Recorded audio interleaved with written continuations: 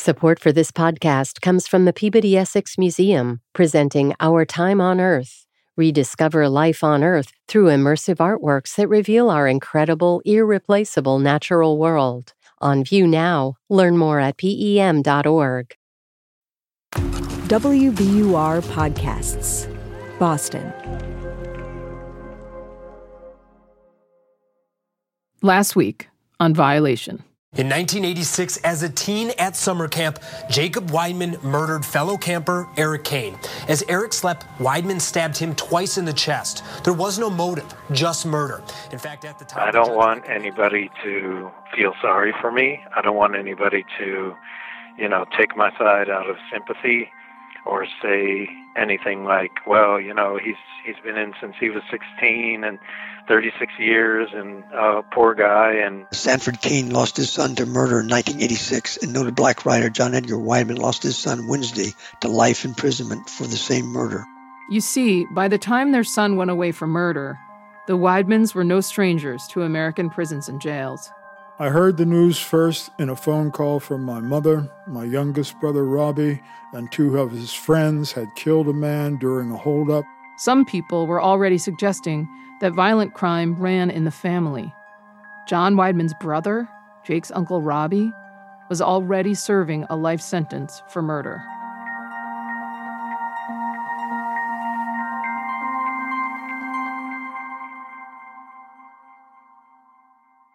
You never know exactly when something begins. The more you delve and backtrack... This is John Edgar Wideman, Jake Wideman's dad, reading from what is perhaps his most famous book. When I try to isolate the shape of your life from the rest of us, when I try to retrace your steps and discover precisely where and when you started to go bad. Here's the thing. This book was published 2 years before Jake killed Eric Kane. This writing isn't about Jake. It's about Robby, John Wideman's little brother. But this idea of going bad from John's book would be applied to Jake, too. Arizona Daily Sun reporter Ted Bartemus remembers the first time he heard about this book. It was in the room at the Flagstaff Police Department, where the town's crime reporters would gather each day to find out the latest news. One reporter was a radio reporter, and I believe she put down a book. She laid a book down. She goes, I saw this in the bookstore, and it was the book Brothers Keepers by John Edgar Wideman. And at that point, it took on kind of a whole new, it became much more high profile. Brothers and Keepers is a memoir published in 1984 that toggles back and forth between the voice of John, a college professor and noted author, and the voice of Robby, his youngest brother, Pennsylvania prisoner number AP3468. In the book's opening passage, John describes hearing the news from his mother that Robby and his friends had committed a robbery that went very wrong. A man was dead, and Robby was on the run. Robby was a fugitive, wanted for armed robbery and murder. The police were hunting him, and his crime had given the cops license to kill. And now Jake, Robby's nephew, John's son, was also on the run, also in connection with a murder, just 2 years after Brothers and Keepers had been heralded as an important book. Hello, everyone. I'm Maury Povich. Welcome to A Current Affair. Our main story tonight is about the family of a respected author and academic, Pulitzer Prize winner John Wideman. John Wideman did not win a Pulitzer. He did win the prestigious Penn Faulkner Award twice. That fact is fairly straightforward. Not all facts are. Truth can be slippery and the heart untrustworthy, as John often explores in his work. I first encountered Brothers and Keepers years ago in grad school, where I was studying creative nonfiction. I was already covering criminal justice as a freelance reporter, and I was mesmerized by the way Robby, with all of his mistakes and missteps, becomes every bit as understandable and relatable as his brother John, who on paper did everything right, but in his heart felt he was as flawed and broken as his brother. Brothers and Keepers tells the story of John using his smarts and his basketball skills as his ticket out of poverty, and Robby going another way.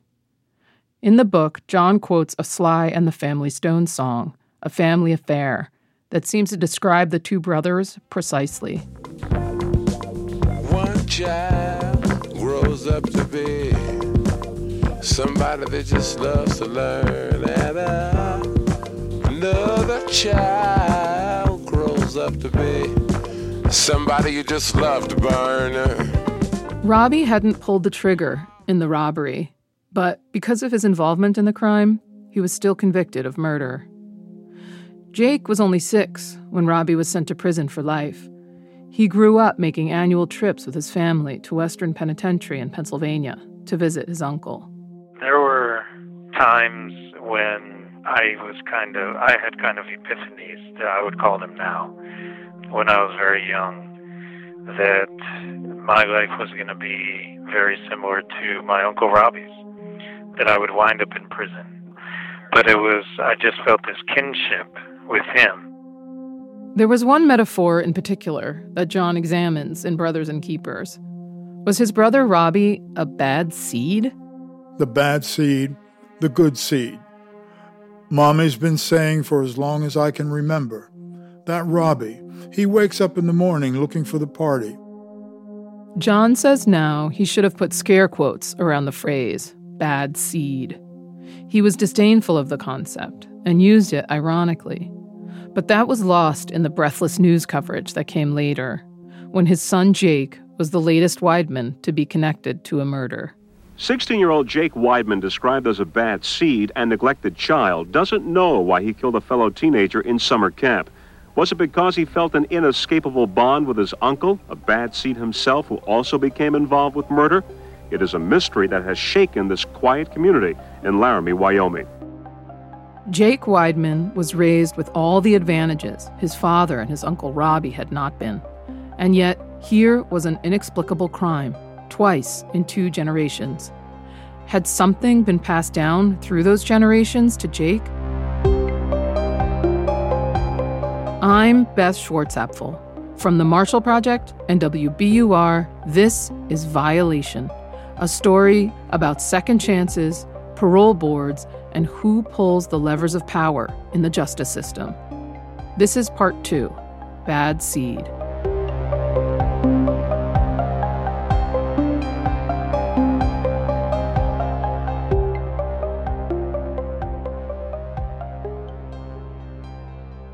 In late August 1986, no one knew where Jake was. A week prior, 16-year-old Eric Kane had been discovered stabbed to death in an Arizona motel room. No one had heard from Jake Wideman, the boy he'd been rooming with, since the murder. The Oldsmobile they'd been driving with a group from their summer camp was also missing. With Eric dead, and not a word from Jake, the minds of Jake's parents, John and Judy, were spinning into every imaginable nightmare scenario. I remember a few days after hearing you were missing, and a boy found dead in the room the 2 of you had been sharing. I remember walking down towards the lake to be alone because I felt myself coming apart. The mask I'd been wearing, as much for myself as for the benefit of other people, was beginning to splinter. I could hear ice cracking. John Wideman had already won acclaim with more than 6 books that grappled with racism, violence, and the criminal justice system. All of those issues had hit close to home for him already, but never quite this close. This passage is from an essay he wrote years later, reflecting on that terrible week.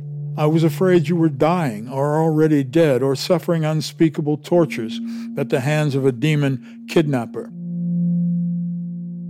A few days after Eric was murdered, the blue Oldsmobile was found abandoned near the bus station in Phoenix, about 2 hours south of Flagstaff.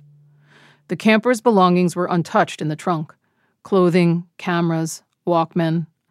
But $70 in cash and some $3,000 worth of traveler's checks that the counselor, Bill Hammond, had stashed under the driver's seat were missing. Well, the kid was on the lam. This is Ted Bartemus, the Arizona Daily Sun reporter. They didn't know where he was at. The missing traveler's checks began turning up cash at Greyhound bus terminals, motels, and airports in Los Angeles, Denver, Minneapolis, and New York. Flagstaff police spoke to the clerk at one hotel on Long Island, and she described the person who checked in as Mr. Hammond as being in his early 20s, about 6 feet tall, and maybe Puerto Rican, judging from his complexion. He seemed to be suspicious and, quote, up to something, she said. For 7 days, Jake wandered aimlessly on buses and planes. And took the bus to L.A., and then I may have spent the night in L.A. It's foggy. He met a girl on a Greyhound who told him to come visit her outside Duluth.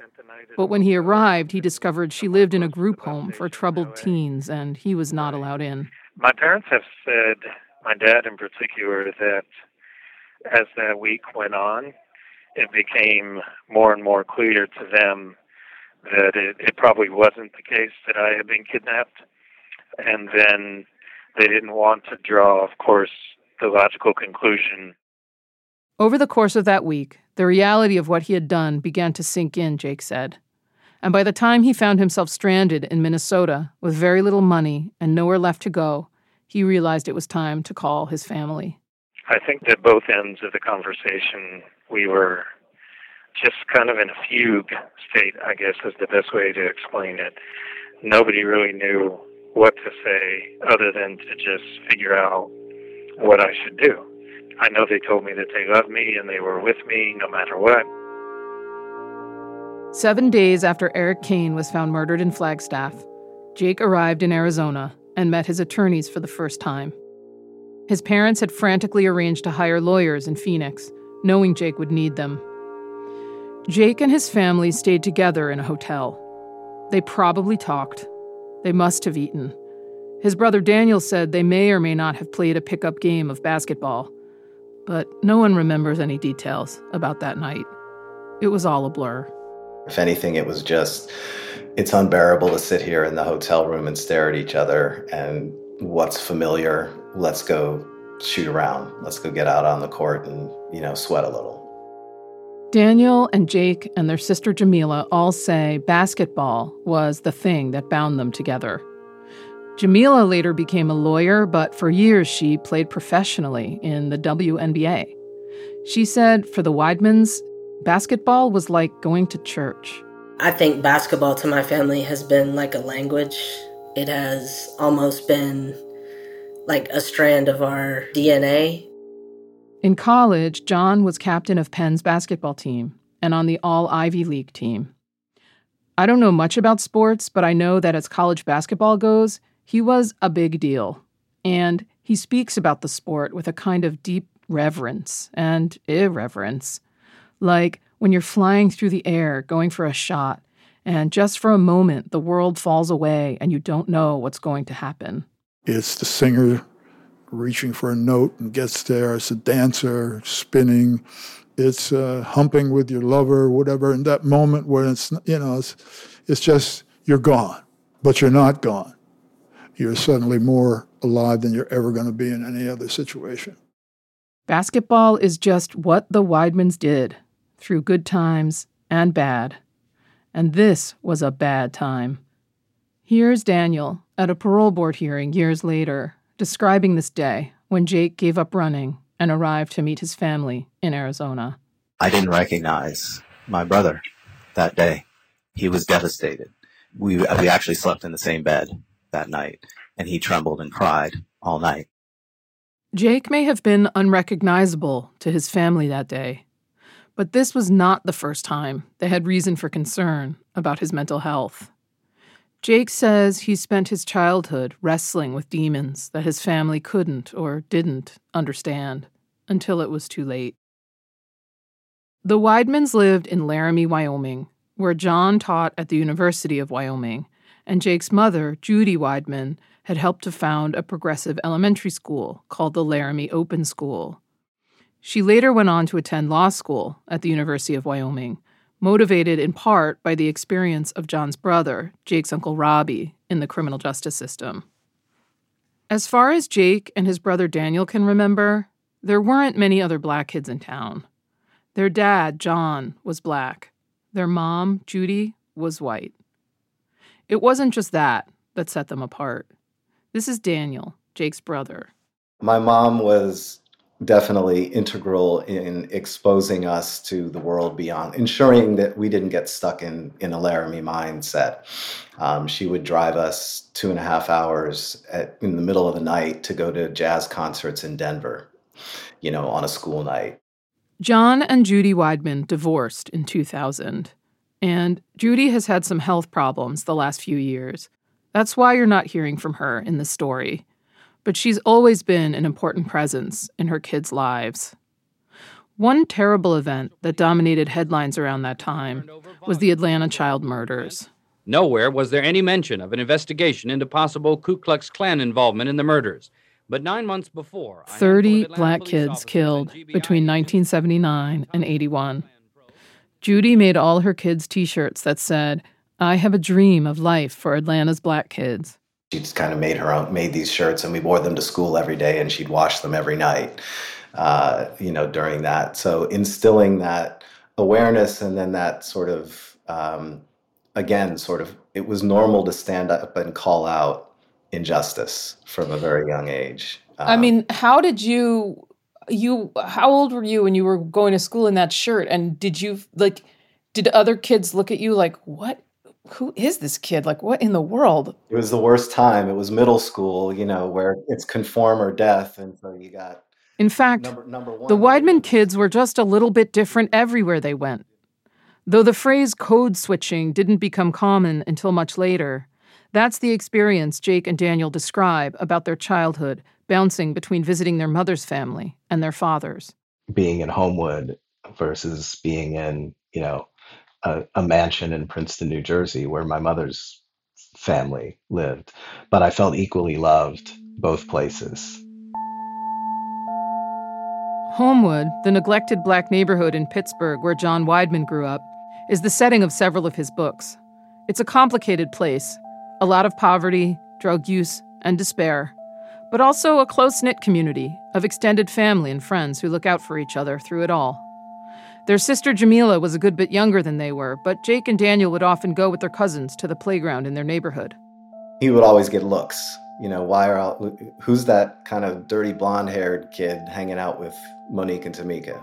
As the lightest skinned of all of us, he would, I do remember cousins sticking up for him. No, that's our Jake. He's not, he's with us. He's part of this crew. But as much as he was part of the crew, he struggled from a young age in a way that his brother and sister did not.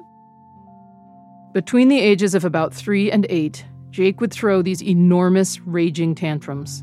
His family had a name for them, moose acts, where he would throw things and break things and flail his tiny body inconsolably. His mother would sometimes have to pin him down to prevent him from hurting himself or someone else. The way I would describe it now is a venting of things that I couldn't express and things that I didn't know how to feel and I didn't know how to manage at that age. Much later, as a teenager, there was the time Jake took the family car and disappeared, driving into Colorado and wrecking on a snowy road. His parents brought him for several sessions with a psychiatrist after that, concerned that this was a veiled suicide attempt. It was, Jake says now. After he crashed the car, he even went as far as to walk into the snowy woods with no coat on, hoping he might freeze to death.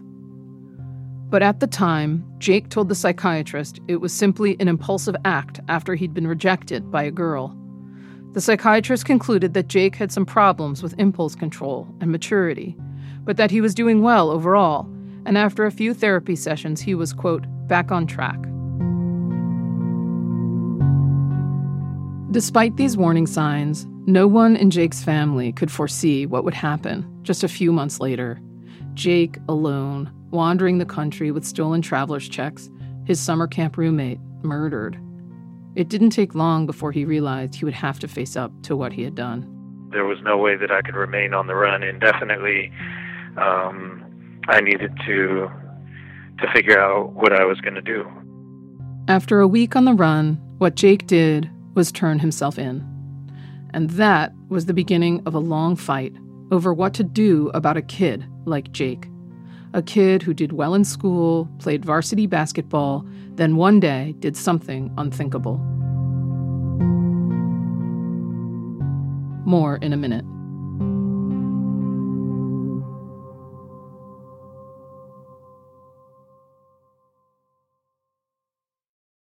The world's clean energy future relies on ancient elements still in the ground. Without mining, there will not be a clean energy transition. But pulling them out of the ground comes at an environmental and human cost. Mining is intrusive, but the results are the building blocks for products that we use every single day. I'm Meghna Chakrabarti. Join me on Point for Elements of Energy, Mining for a Green Future. 5 special episodes. Listen and follow On Point wherever you get your podcasts.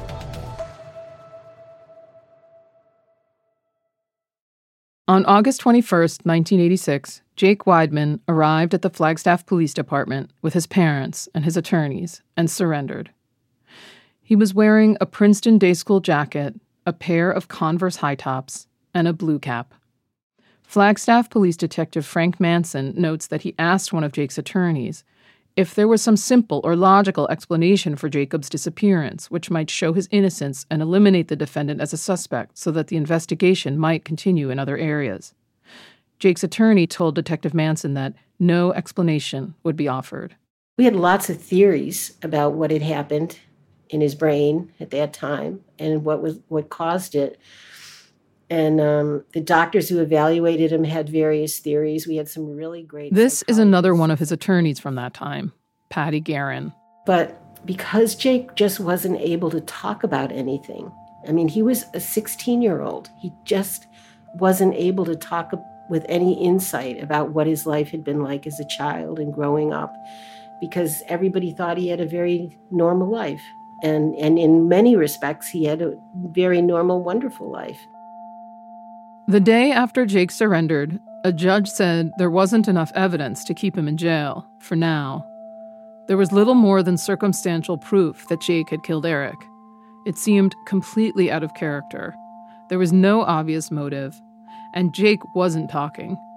So the judge released Jake to the custody of his parents. In the midst of all of this, the family was in the process of moving from Laramie, Wyoming to Amherst, Massachusetts, where John had landed a new teaching job. In Massachusetts, they had Jake admitted to a psychiatric hospital, which, according to Jake and his attorneys, was wary of having a kid charged with murder at their facility. This was more than 30 years ago, and juvenile records are sealed, so I'm relying on the memories of Jake and his attorney, as well as court transcripts and documents that describe the events.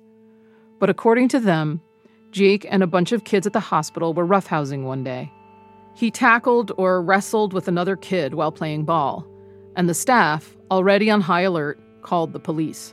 And so I first met Jake in the juvenile holding dock cell in the Boston Juvenile Court to get arraigned on an assault and battery charge. Patty Guerin again. And I went into his cell, and he was curled up in a ball on the floor, hugging his knees, crying. And that's how we met. For decades, Eric Kane's family and friends have insisted this incident at the psych hospital was attempted murder, that Jake was trying to strangle this kid. But both Jake and Patty, and the police officer who investigated the incident, say that's just not what happened. A very nice Boston police officer came and testified that he didn't think anything happened other than the hospital didn't want him there, and the judge dismissed the charges. It's important to remember that when Jake first turned himself in to the police, he didn't confess to the murder. He didn't plead guilty. It was just the beginning of a long legal fight.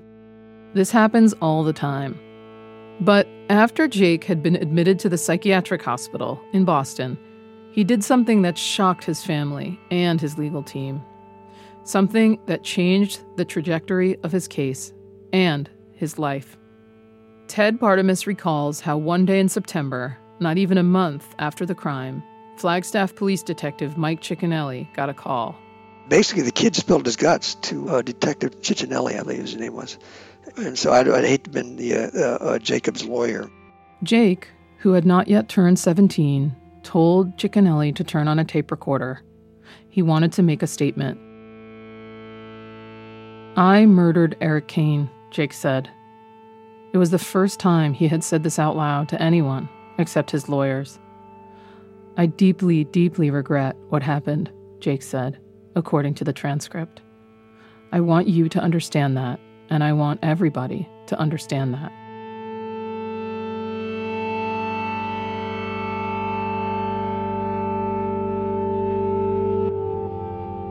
This call was recorded on a reel-to-reel dictatape, which I guess was state-of-the-art at the time, but no one within 100 miles of Flagstaff has the capacity to play it in 2023. I tried. Here's what the tape sounded like in a news segment. Apparently, even 30 years ago, it sounded awful, because they have an actor doing a voiceover. It was not premeditated. It was a result of a lot of buildup of a lot of different emotions. I never thought about it. I just woke up and didn't know what I was doing. I wasn't thinking straight. Jake's family and his lawyers had no idea he was going to confess to the police. And when Jake made that phone call, he made his lawyers' jobs a lot harder.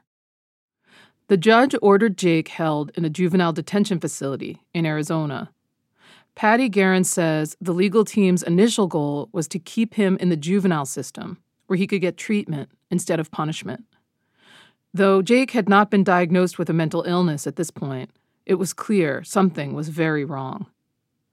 But if he had been tried as a juvenile, the state would have had to release him at age 18, way too short a time, in the judge's view, to protect society from Jake and Jake from himself.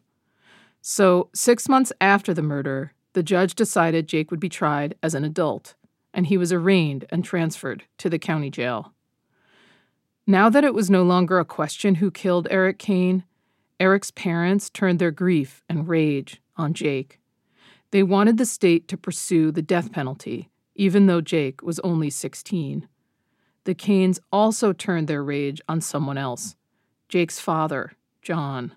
I'd never experienced such hatred on the part of these people. Hated John Edgar Wideman and the kid. You know, it was like he was like something from the devil, the way they talked.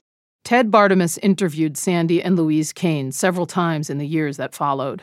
They would go on and on about how much they hated, this John Edgar Wideman and how he created this son that was a murderer. It's hard to say why the Kanes focused their rage so squarely on John. Jake had 2 parents. I've never heard them talk this way about Judy. One thing that seemed to especially enrage Sandy Kane was a letter John sent about a year after the murder. "Dear Mr. Kane," the letter began, "almost a year has passed since you lost your son. It becomes clearer and clearer to me that I have lost mine. Eric is irretrievable.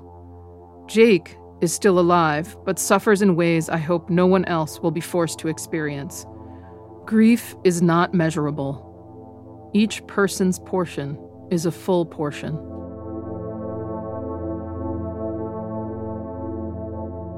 He went on to say he forgave the Kanes for pursuing the death penalty against Jake. Yes, he forgave them. "Your need to see my son dead is part of what I've been struggling with," he wrote. The one thing he never says is, "I'm sorry."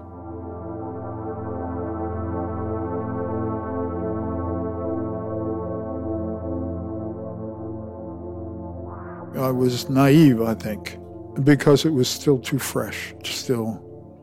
I remember the letter, and I remember the response. The response was basically, "Fuck you." So it wasn't a very politic letter, and it may have been offensive. Was your letter in earnest? I mean, was it from the heart? Were you trying? I mean, can you explain kind of where you were coming from? I don't remember the letter. I was totally devastated in my way, in the same way the victim's family was devastated. I was trying to do something, talk to people. And I also had selfish motives, I'm sure. I was hoping to get maybe a bit of mercy from the victim's family, because I knew they had the power to help my son. And I thought I could call on that, evoke some sympathy or some mercy. I think I only infuriated the family. Sandy Kane spoke about this letter at Jake's sentencing hearing in 1988. Only a man without regard to anyone's feelings, including his son, could have the utter gall to forgive me for my wish to rid society of the monster he gave it, he told the judge. We don't have a recording of this hearing, so we're reading from the transcript. There's another father in this tragedy for whom I feel no bond, merely hatred instead. That's John Wideman, Jacob's father. I stop at him when I look for reasons to Jacob's acts. Animals bear their young and often end their tie at that point. Human parents treat their children as precious gifts, spending the time and efforts to bring them up. From infancy, it's clear that Jacob Wideman was crying out for help. All of the evidence says that he was ignored. He can't comprehend that he created a monster who is clearly the cause of Eric's death.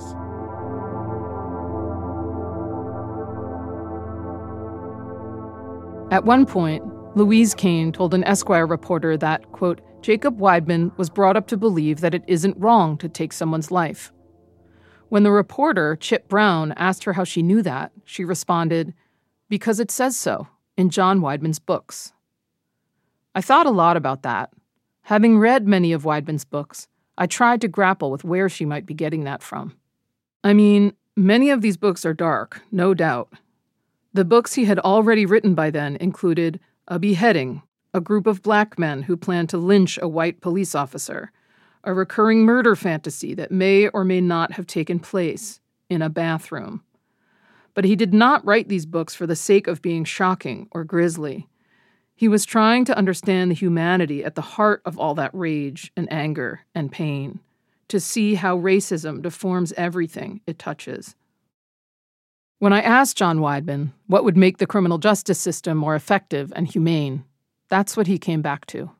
The only possibility is for individuals to feel about others the way they feel about themselves, to really make the jump out of one's skin and see another person both as you and not you.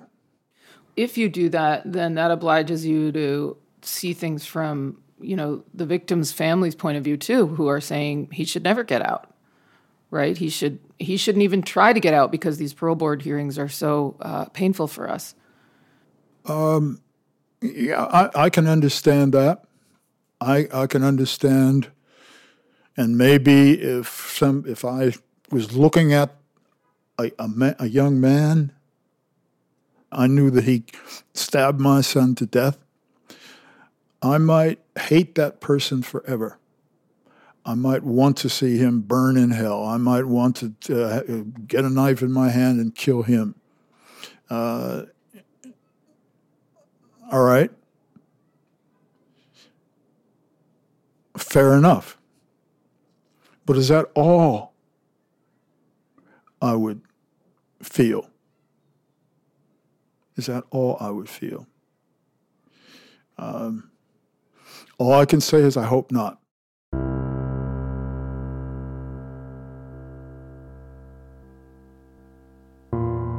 John didn't say what else he thought the Kanes should feel. But one of the cornerstones of his writing is that even the most broken and imperfect people are still human. In fact, their brokenness is part of what makes them human.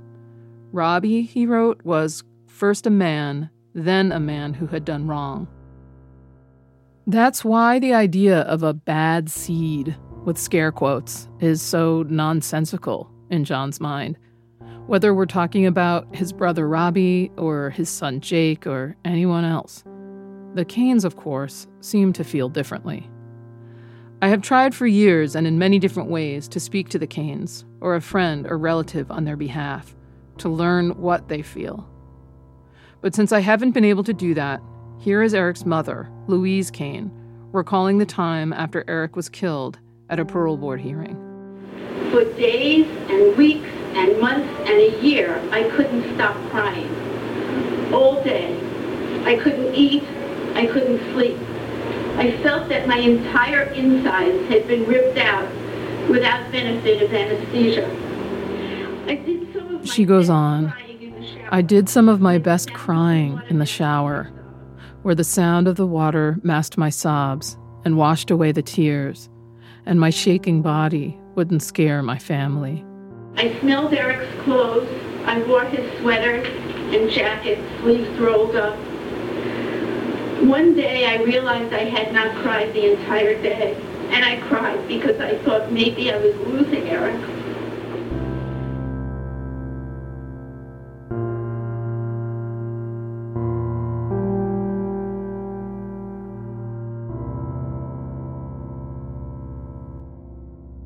By 1988, Jake's case had been set for trial and rescheduled multiple times as prosecutors and Jake's attorneys fought over everything.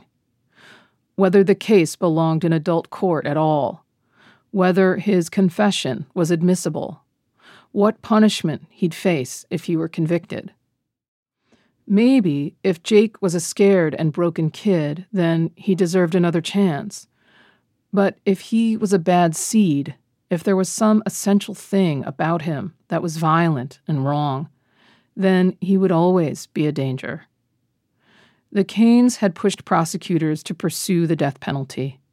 As Louise Kane told the judge in Jake's case, the only way we can be sure that this animal will not strike again is to execute him. The dead neither break out of prison nor get paroled.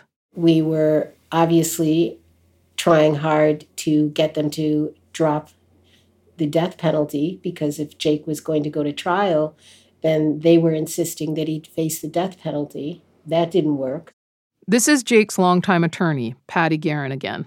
So they were always holding the death penalty over him to try to force a plea, to say if you plead, then you won't get executed. But if you go to trial, you'll get executed. When you say that to a 16-year-old enough times, guess what? They're going to take a plea. In 1988, Jake Wideman pleaded guilty to first-degree murder, plus additional theft charges for the traveler's checks and the car. The Widemans and the Kanes were all in the courtroom for his sentencing, burdened with grief. Not a day has passed that I have not wished with all of my heart that there was something I could do to take back my actions, Jake said in a statement. I wish there was something I could say to the Kane family to express my feelings. But when it comes down to it, sorry seems kind of weak and kind of empty to me, and undoubtedly to them as well. I feel helpless in the face of the destruction I have caused, and hate myself for it. The Kane statements were equal parts tender remembrances of Eric and vitriol against Jake and John. Where is death? Who can tell me? Eric's mother said. Who can help me find my child? They recalled Eric's love of science and art and reading, his voracious curiosity. They called Jake a subhuman and a vicious animal. According to the terms of the deal, the judge sentenced Jake to 25 years to life. At the urging of the Kanes, he made a recommendation to whatever parole board would hear his case 25 years in the future that Jake never be paroled. And then the judge said this: "Let the memory of Eric be like a bouquet in your living room every morning, and please don't let it die because of your hatred. This is the end. Let it be the end. Glorify the memory of your son with good memories." Some families of murder victims eventually do somehow find a way to forgive the person who took the life of their loved one. Maybe their faith helps them get there. Maybe another family member committed a terrible crime and it helped them see the perpetrator as human. It's not uncommon for families to experience both sides of that kind of violence. But of course, not every victim forgives. The shape of each person's heartbreak is unique to that person's heart. I can't know what's in their hearts, but it certainly seems like the Kanes have not forgiven. Bad seed or not, Jake was also still grappling with something it would take decades to figure out. And many years later, when Jake began appearing before the parole board, he not only had to face the parole board members who would determine his fate, he also had to face the Kanes again, and the Kanes would push the boundaries of the way parole normally works. But as opposed to what some have asserted, I am neither an angry nor a vengeful man. I'm instead asking you to force him to see where he is in order to prevent another father from feeling my pain and loss at his hands.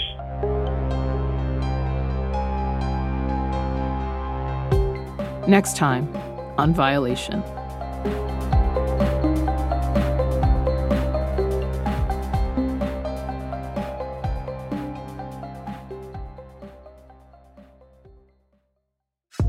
If you want more information about Jake's case, additional documents, photos, and related stories, head over to themarshallproject.org/violation and WBUR.org/violation. Violation is a production of WBUR in Boston and the Marshall Project. Editing of the show comes from Geraldine Seeley, who is also managing editor of the Marshall Project, and Ben Brock Johnson, executive producer of WBUR Podcasts. Additional editing, project management, and web production from Amy Gurrell. Quincy Walters is our producer. Mix, sound design, and original music composition by Paul Vikis. Fact-checking help from Kate Gallagher at the Marshall Project. Illustrations for our project come from Diego Maggio. I'm Beth Schwartz-Apfel, your reporter and host. I'll talk to you next week.